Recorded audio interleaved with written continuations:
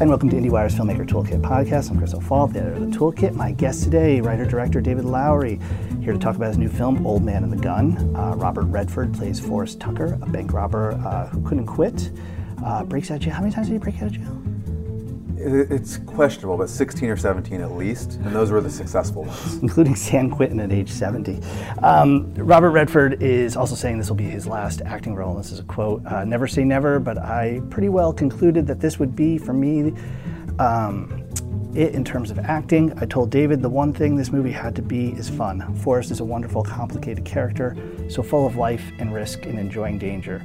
He also had to be about fun. So going into this project, this kind of came to you with Redford and with this idea that this would be his last film, right? And I assume Not the last film. That was a load that was dropped pretty late in the game. Oh, really?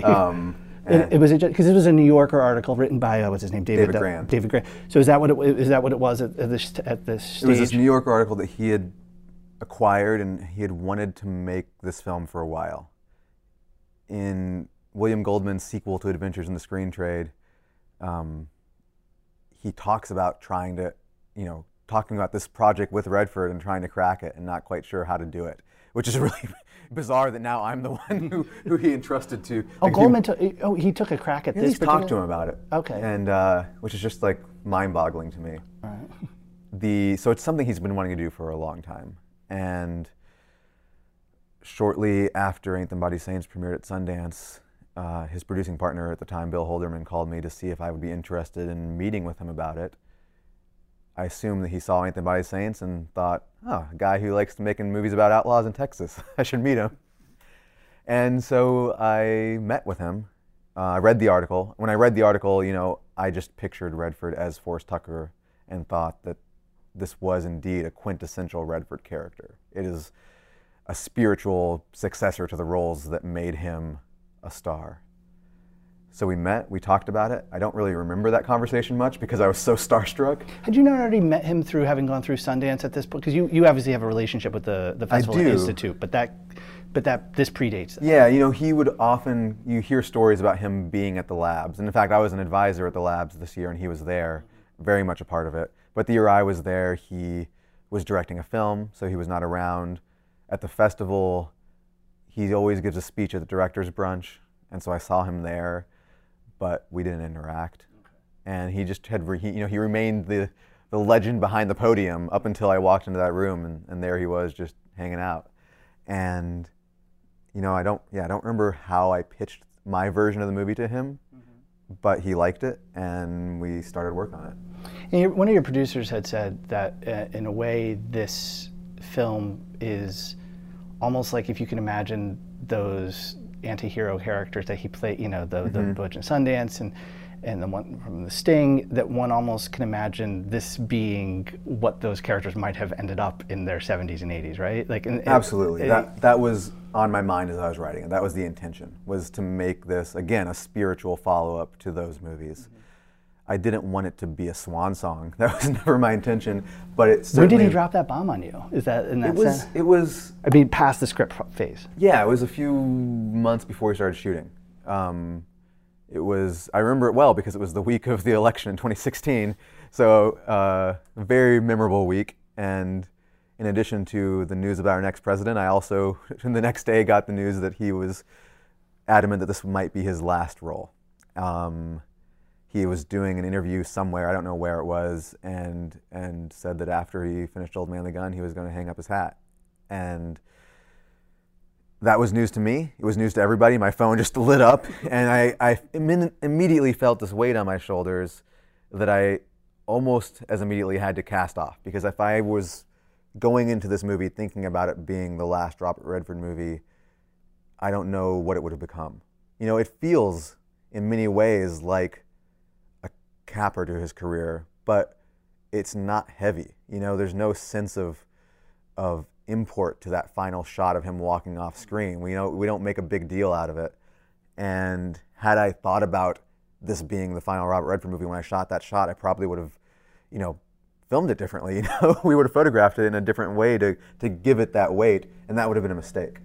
Yeah, because he does. The thing about it, and you've worked with great actors, and Redford's obviously one, but I think one thing that gets lost is, yes, they're great actors and they can become these characters and stuff. But with movies, they walk onto screen and they are something. There is a presence. They can play off that. They can take that in different directions. But there's an element, and Redford certainly and he's capable of going in different directions, but there's something about, no matter before he even starts acting, there's just something about him. And that carries with it a certain persona or a certain presence. And the thing about this film, and it's interesting, this is the first I had known that you didn't write this knowing that he was doing it, but is that it embodies so much of what he was. There's this ease about him. There's something, everything is so easy and charming about him, and this almost, we see anti-hero, because I think right now in the Tony Soprano, Don Draper, that has a certain meaning, but it had a different meaning with those Cool Hand Luke, Sundance things. Yeah. And there's something about this that, in terms of the pacing of the film, the way the film is structured, it has an element of Redford in him, beyond just his presence, that it's almost on this bed of ease and charm that's him. There are two things I can say about that. One is that he carries with him the accumulated history of everything he has done, and you can't get away from that. There's no way for you to counteract that at this point. He is a force when he walks on camera, because he has just been on camera for all of our lives. He was acting before I was born, many years before I was born, and was a star well before I was born. And so I grew up with him being the quintessential movie star, and when I see him in a movie, I carry that with me. So one of the great luxuries I had was working with him on Pete's Dragon before we made this movie. The initial drafts of Old Man the Gun that I had written prior to making Pete's Dragon were a little closer to the true story of Forrest Tucker, and Forrest Tucker was a little bit more of a character. And after I did Pete's Dragon, I realized there's no way to get away from Robert Redford in some shape, way, or form being Robert Redford. That's always going to be there, whether he likes it or not. And I felt it was important to embrace that and to celebrate it and to really lean into it. So the subsequent drafts of the script, I let that be my North Star in terms of what the focus of the movie was going to be. Because there's some messiness, right? In one thing, is that right? I think I'd read something, there was maybe in the real, there's some drugs involved and some other things in the real story. Yeah, it gets unsavory. Like the Over the Hill gang in our movie is Tom Waits and Danny Glover, which they're beloved as well. In the real story, there were a group of like 20 or 30 hardened criminals who were involved with drug running and murder, and Forrest Tucker was probably the white knight amongst them, but he himself was not. He saw himself, he wanted to be Robert Redford playing an outlaw, but he wasn't. He never quite hit that peak. He never became that guy. And so there's an inherent melancholy and sadness to the true story that is in the movie too, but more appropriately, we decided to celebrate the legend of what he wanted to be, because that's what Redford would be best at capturing. I want to talk about that, because there's an Elizabeth Moss character who, you could tell me, I think it feels like the second half of the movie. It's like there's almost a bifurcated quality to the story, where it's a lot of fast-paced, fun montages, and then all of a sudden, really long dialogue scenes. And so we're introducing the fact, and that's obviously a messy part of his life, and she's certainly not pleased with her father. And then there's also this element here, and I've only seen it once, but it felt to me like I didn't know that he went to jail, or I was watching the beginning of the movie thinking like he's never been caught. Yeah. Not this idea. And there seems to be this thing where it's like not only had you taken some of those elements out, but there's also something in terms of how you structured it, that when we start introducing not everything has been smooth sailing and there's some loose ends, it feels like you're also moving towards this sense of, so much of this movie is about him being old and and that kind of very carefully in terms, I wonder if you could talk about in terms of how you structured it, not only hiding some of that, taking some of that stuff out, but also when you introduce that and why you put it there. For the first half of the movie, he is the fun criminal who we just embrace wholeheartedly. We love him. He is as charming to us as he is to Sissy Spacek in the movie. We just fall in love with him. And I knew that would, Redford is someone you are going to love throughout the entire movie. You're never going to not love him. If you're on board with him, you will love him in the movie. But as a character, as the character of Forrest Tucker, I wanted to make sure we complicated him so that we didn't completely let him off the hook for the very literal wrongdoings that he did in his life. And so after the fun half of the movie is over, which is all of the fun montages and the cat and mouse stuff, and I wanted to make sure that we added that gravity to who he was, and to acknowledge that he did indeed hurt people, and that he wasn't this great chivalrous knight in shining armor, a Robin Hood type who happened to, not give to the poor. I don't know, who knows what he did with his money. I mean, he really did just like stash it in his floorboards, but he certainly wasn't in it for the money. But nonetheless, like he needed to have those rough edges. Mm-hmm. And so Elizabeth Moss playing his daughter really was there to remind us that he has left a lot of heartbreak in his wake, and that there are people who aren't charmed by him, who aren't taken over by that guileless, twinkle in his eye that he has. And of course, after that, we still are engaged with him. That doesn't make us not like him. It's impossible, again, to not like Robert Redford in a role like this, but it's important to keep that in mind. And so it was important for me to introduce a character like that late in the game, to just sit us down for a moment and remind us of what the stakes really are. And in fact, we don't hear the name Forrest Tucker in the movie until after that scene. Like, he is, just a guy in a blue suit, as Sissy refers to him, handsome in a blue suit. And indeed, we don't know that he's been in prison. If you don't know the true story, up until that point, you wouldn't realize what that backstory is. And I love the idea of just expanding our perception of this character in the final act of the movie. Indeed, in like the final 10 minutes of the movie, we really get the full breadth of who he is. And prior to that, it's a very narrow window. And you could almost say that the first half of the movie, we're seeing Forrest Tucker through his own eyes, and the second half, we're seeing it through the other characters who he is interacting with and who he's impressing but also hurting. Certainly, Sissy Spacek does not come out of this movie with her heart intact. Another structuring device you had, I love the way you did this, is the cop is Casey Affleck, mm-hmm. and you've done this before. Like Casey has that like kind of slouch. He has that. Yeah. Like, he has a certain tired, for a young man. Yes. He carries it. And you use that in Ghost Story too. And that cop's life is, he's a little tired. He's just like there's no life. I mean, he's got a nice family and stuff. Yeah. And the chase of Redford gives him a pep, like almost like the spirit of this. And so instead of like this, it is the fun of the cops and robbers, but there's almost like he's in the chase is injecting like a fun to it. Definitely. I mean, I love the idea of Casey getting to put his very real midlife crisis that he consistently seems to be in for as long as I've known him on screen. That's why he's celebrating his 40th birthday in the first scene we meet him. But I also met the real John Hunt, who Casey plays, and talked to him. And I didn't know if that was a real person. It's a real guy, yeah. We changed almost everything about him, but he is a real guy, and the one thing that is very true is the fact that he loved chasing bank robbers.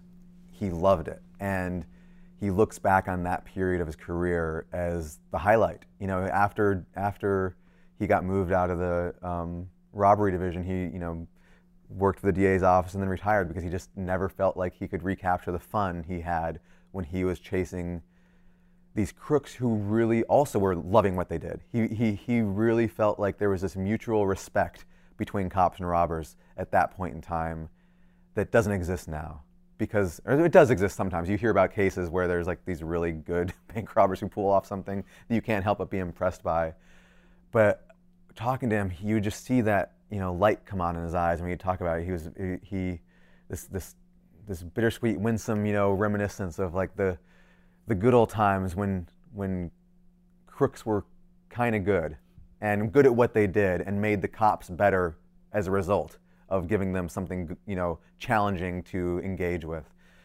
So I really took that and ran with it and used that to lift this character out of that midlife crisis and find joy in what he's doing. And then I also loved the perversity of the fact that joy, was flipped on its head. As a cop, he does something that is truly unforgivable. He does something that is, by nature of his profession, he makes a poor choice.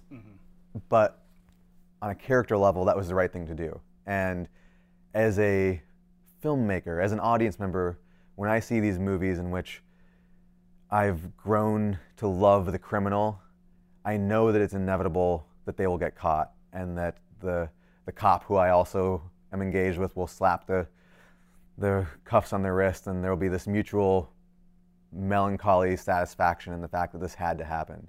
You know, that's what you get from Heat. You love both of those characters. You know that it can't end well. You kind of wish that it could, but when they are in the cornfield or in the field at the end at the airport, you just know that's how things had to end up. But I'm also not Michael Mann, and I thought maybe my movie can be the one where that doesn't happen, where we get the satisfaction of the cop loving the criminal as much as we do and letting him go. But you do have your diner scene. We do have a diner scene, You know, the Pacino, Yeah. De Niro famous diner scene from that. You have a bathroom scene. And I think there's an element, I don't know, maybe you could talk about when you wrote that. It's one of those things that I feel like probably you didn't know that you could pull it off until you had those two to get, like, they have to pull that off. There was definitely a lot of consternation on my part and other people's part whether it was enough. You know, there's so much expectation for there to be a chase, and for that level of engagement to be taken up several notches following the encounter. We knew there had to be the meeting. We knew we had to have that moment. That's fictional. John Hunt never actually met Forrest Tucker, nor did he would ever arrest catch him, right? He what? He would arrest him, right? He would have arrested him. He was a good cop. He would have arrested him. But, you know, I was just never sure if it would work. I was like, there was a lot of pressure that day because we knew that there was so much writing on it, and I was like prepared to rewrite the script the next day if I felt it wasn't working, if that wasn't enough. But, you know, we started shooting, and instantly, like, that pressure evaporated, and we were like, this is great. This is a great moment. And the thing that's great about it is that John Hunt is just starstruck. He's so delighted to see Forrest. Forrest doesn't know that he knows who he is. There's some layers of ambiguity there, but John Hunt is just so pleased. And I remember just sitting off to the side of the set and laughing while we were shooting it. I was just so happy to see that happen, and I knew that I wouldn't be alone in that. You know, you touched upon something that I thought a lot about when I walked out of the theater from having seen it, is that, you know, there is this emphasis on fun, and there is some fun with the cops and robbers. You find ways to structure it, but in general, this movie it dials it down a little bit, and so I have to imagine how do I layer this so that people, you know, because you got to have some kind of dramatic tension that has this forward movement to it, and that's a really tough balance because there was, and one of the things I loved about it is that this film, we're at a time right now where, and there's great films coming out right now, but it's like serious, everything's, and your film has a fun aspect to it, and so that balance of like how much can I keep this forward movement so that you're engaged, but also be able to make this film that feels like an Old Man Redford film. It was a lot of that was in the script. You know, again, like the first draft was 150 pages, and by the time we got to set, it was 80. Okay. I wanted to see how minimalist I could make it. I really wanted to find as few moments as possible to allow audiences to latch on to the genre beats that they expect, and let those beats be really graspable, very palpable, but then fill in the rest of the movie with unexpected detours and colors, and to not really, you know, follow the preordained path of a cops and robbers movie. And as a result, I think it definitely feels more like one of those early Redford movies, because those movies are weird. The structure of Butch and Sundance is really strange and unusual, and it's weird that it sustains itself. It's weird that those things sustain themselves like they do. It's true, but those movies too have these iconic moments that you can grab onto, and those are the ones you remember, and they make the movie feel more traditional in memory than they actually are when you sit down to watch them. And I hope this movie feels the same way. Like you'll probably remember that bathroom scene. You'll remember elements of the cat and mouse. You might remember the climax of the movie, but if you sit down and watch it in 10 or 15 or 20 years, hopefully it's surprising how many detours it takes and how unusual the shape is. Even that bifurcated structure that we were talking about, the fact that the first half of the movie is a lot of montages and very fast paced and very fun, and then it just hits the brakes and gradually slows down for the rest of the running time. The filmmaking, there's some elements, I don't want to say it's 70s filmmaking, but there seems to be some spirit that you're embodying with it. And in general, that filmmaking tends to be a little bit loose. And Definitely. I'm wondering if you could talk a little bit about, We tried to make this as loose as we possibly could. Part of the fun of having an 80-page script was that it allowed us to kind of just veer off of it sometimes and try things out. And I would write new pages every morning, and then I also just tried to limit myself to 1 or 2 takes. I didn't want to have too much coverage of any given scene. I didn't want to have too many options in the edit. I really wanted it to feel spontaneous, and I wanted there to be mistakes in it. I didn't want to be too precious. If we didn't quite hit our marks and the camera was slightly out of focus here and there, I was okay with it. If the dolly bumped, that was okay. The technicians, my DP would hate me saying that, but we were okay with that. Which is different than how you've approached other films, right? I took very pristine, I could go full David Fincher if you let me and do 100 takes. I see the value in that, and I have engaged in that before. But, on Pete's Dragon, one of the things that Redford taught me was that more often than not, the first take is great. Mm-hmm. And as a filmmaker, so often the first take is the one where I'm getting used to the idea of what the scene might be like. And then I do another take to just sort of reassure myself, and then I do another take to find out what I might have missed, and then the 5th take is the one where we might try something new. But when I get to the edit, the first take is usually the one I'm going to use. Mm-hmm. And that has been true time and time again, even though I will do upwards of 20 or 30 takes if given the opportunity. So with this film, I decided to just really, force myself to keep it to a minimum and to only do a handful of takes, to not do a lot of coverage. There's a lot of scenes in the movie where we have amazing actors, giving really good performances, but we're not seeing them. You hear them. You hear Danny Glover and Tom Waits off camera. You see them. It's an over-the-shoulder shot in Bob. We do the whole scene as an over-the-shoulder shot, and I was like, that's enough. That's going to cover the scene. We don't need to cut to close-ups of every actor who's talking on camera. And as a result, we had a lot of flexibility on set. We didn't have a lot of time to shoot the movie. It was like a 30-day schedule, but we had a lot of fun in that time. It felt very relaxed, and we were able to engage with the spontaneity that allowed the movie to have that feel, that vibrancy that I think it has. You just spoke very eloquently about why you approach it that way, but is there also, you also can move quicker that way, right? To a certain degree, is that part of that? You can move a lot more quickly that way, but you also have to recognize, for me as a director, I had to recognize I'm working with actors who physically can't move that quickly anymore. And that's not, when you get to 60, 70, 80, I hope that I'm in as good a shape as Robert Redford is, but you can't do 6 location moves a day anymore. It's just too exhausting, and it will wear out someone who's in their 20s. Mm-hmm. So we had to also measure what we were doing every day and make sure that we were, allowing Bob to do his best as an actor, to allow the whole cast to do their best, and to make sure we were working within their means as well. What about the look of this film? There's, I don't want to say it's pure 70s, but there is an attempt to have a little grain, to have a little texture. I'm wondering if you could just talk a little bit about the look. Joe, by the way, this was shot by Joe Anderson, who I think has worked on some of your other films. Yeah, Joe kind of risen up. Joe was second unit DP on Ain't the Body Saints. Bradford really felt that he was the only one who could do justice to the stuff we were shooting on the main unit, and then we've worked together on other things over the years. And this was the first time we really got to work on a feature together in this capacity. And he's amazing. And he's also one of the few cinematographers of his generation that learned how to shoot on film, which is important to me. We chose Super 16 for this movie because we wanted the fact that it was shot on film, to be an ever-present part of the aesthetic, but we also didn't want it to be too glossy.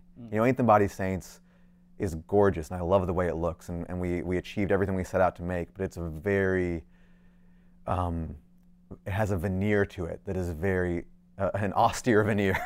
And again, we wanted this movie to be rougher around the edges, and for the nostalgia that you get from shooting on film to feel a little bit more tactile. So Super 16 stocks today look as good as 35mm stocks looked in the 70s. 35 is so clean and so grainless today. They really manufacture it for the DI now, so it's so crisp.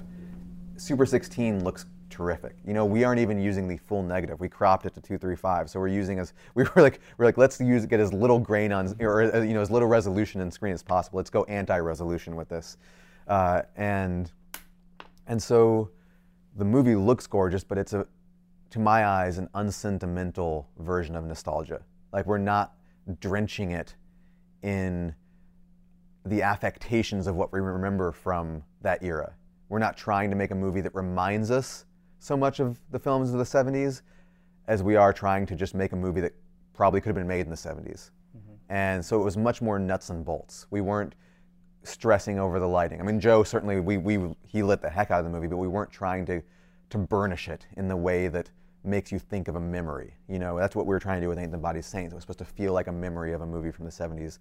This, we were just trying to make a movie the way that they would have made it back then. Yeah. This is Dallas, right? It's set in Dallas. It was shot in Cincinnati, Kentucky, Dallas, Fort Worth, Waco.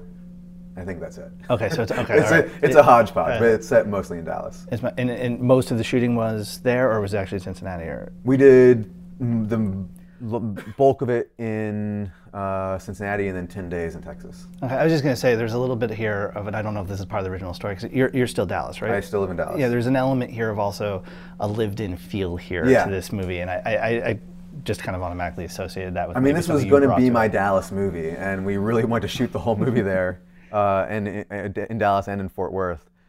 But you know, the way you make movies now is you go to places that have great tax incentives that give you more bang for the buck. And if we had shot this in Dallas, we would have only had 20 days as opposed to 30. So it was an easy decision to make, and I knew that we could go back to Texas, and Fort Worth really stepped up to the plate and allowed us to we shot for 10 days there that we wouldn't have been able to do if they hadn't really helped us out on a civic level.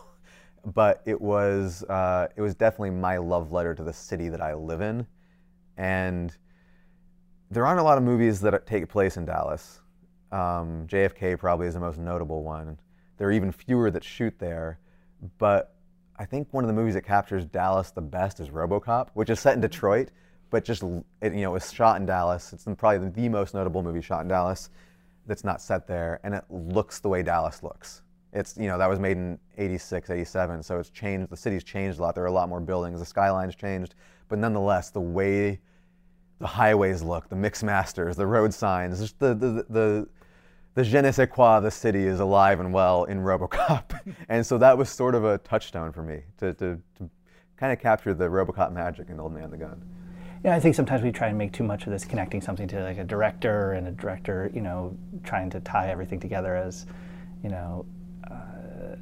overdoing it with the auteurs. But, there's an element here of, I mean, you're a young man, you're not, but there's a thing about this feeling of looking at the end. Mm-hmm. And there's an element here of last, and I didn't, now it is this last film.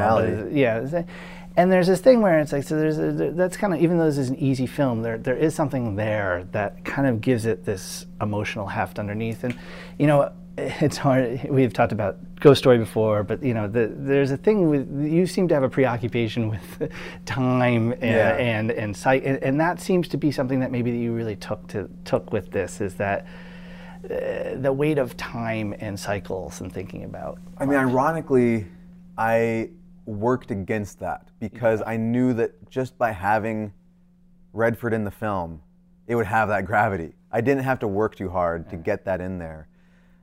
You just look at that, we hold on those close-ups of him for a long time, and you see time. And then we have the montage at the end where we see him as a young man. You get the sense of time passing by before our eyes as we watch him move through the years. Pulling those clips from old movies. It was that montage has always been in the script, but I didn't know if we would ever get to see him in his youth. And then I realized, we could use The Chase, this amazing Arthur Penn movie that very few people have seen, but and anyone listening to this should go check out The Chase. It's an extraordinary film.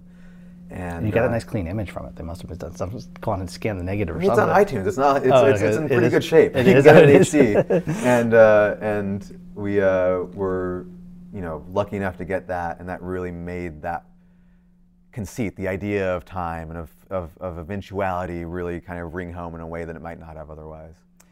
The only thing I look is Peter Pan. What's next for you? Are you going right into that? I just turned in a draft last week. Mm-hmm. I've been turning in drafts for 2 years, but the studio and I both want to make sure this is not only a Peter Pan movie worth making, but in many ways the definitive Peter Pan movie. So I am really pleased with where the script is right now. I hope they feel the same. We'll find out soon. Any execs who are listening to this, know that I'm happy with it. But I feel like more than likely I'll make another movie first. Mm-hmm. I've got something else that I'm hoping to do in short order here. There's a little bit of a balance here of the ones that you can move quick on and the ones that, because P-Dragon, I know took a while. Took a while. And they need to take a while. Yeah. Peter Pan's going to take a while, and knowing that it's going to take a while, there's a smaller movie that I think I can fit in beforehand that won't upset the schedule of Peter Pan in any way. And so we're quietly putting the pieces for that together, and maybe it'll happen, maybe it won't, but it's something else. It's an important balance, right? Because for someone who loves movies and who loves making them, it's and who has a very short attention span, I can sit through a Bela Tarr movie any day, but if you ask me to spend 3 years on a project, I'm like, oh, I can't do it. I can't pay attention for that long. My focus is not strong enough. I just want to keep trying new things and exploring new territories, and I often have the itch to just make something. And someday I perhaps will learn the wisdom of percolating longer on a given project, but for the time being, I like striking while the irons are hot, and right now I've got a couple that I really want to make. So I think more than likely, hopefully this time next year we'll be talking about a different movie. Something shorter, like a ghost stories. It'll be bigger than that. I can't make a million ghost stories because you can't ask your friends to work for free over and over again. Yeah. But it's more in that spirit. Okay. And maybe it'll happen after Peter Pan. I don't know. I can't wait to make Peter Pan, and I hope that it comes to pass soon. But I do think that there's room for both of those movies in the very near future. And before I let you go, you are now living in a 2-filmmaker household. I am. Yes. Great. Augustine, your wife's film, is fantastic. Never Going Back. That was out into the summer. Yeah. It was at Sundance, and now. It seems like she's got like a Ryan Reynolds movie going. She's making a movie with Ryan Reynolds. She has a couple other things. She's actually, I came here to New York for press, and she's already here because she's directing another television series here, her second of this year. So I am both incredibly proud of her. I admire what she's doing. I learn from her. She's an amazing. There's things a talent that she has that I do not have for working with actors. So I'm learning a lot from her about that. And I also just think if I ever decide that I've had enough, I can retire. I can do that safely because she's just taking off in a really exciting way. And the choices she's making, the movies she wants to make. I mean, she made a movie with a 80-minute running poop joke in it, and that just delights me. I don't know if I can ever get away with that, but that definitely fits my sense of humor. So I will happily pay money to see her films. All right. Well, David Lowery, thank you for coming in. And Old Man and the Gun. It's starting wide, right? It's going to be, it's like the next Friday, it's going to be, or is it going to go? It's New York, LA. Oh, it is New York, LA. And then pretty wide October 5th. Okay. And then super wide October, whatever the next week, 11th, 12th. Yeah. Okay. All right. I'm glad I asked that. All right. Well, thanks for coming in. Thank you so much.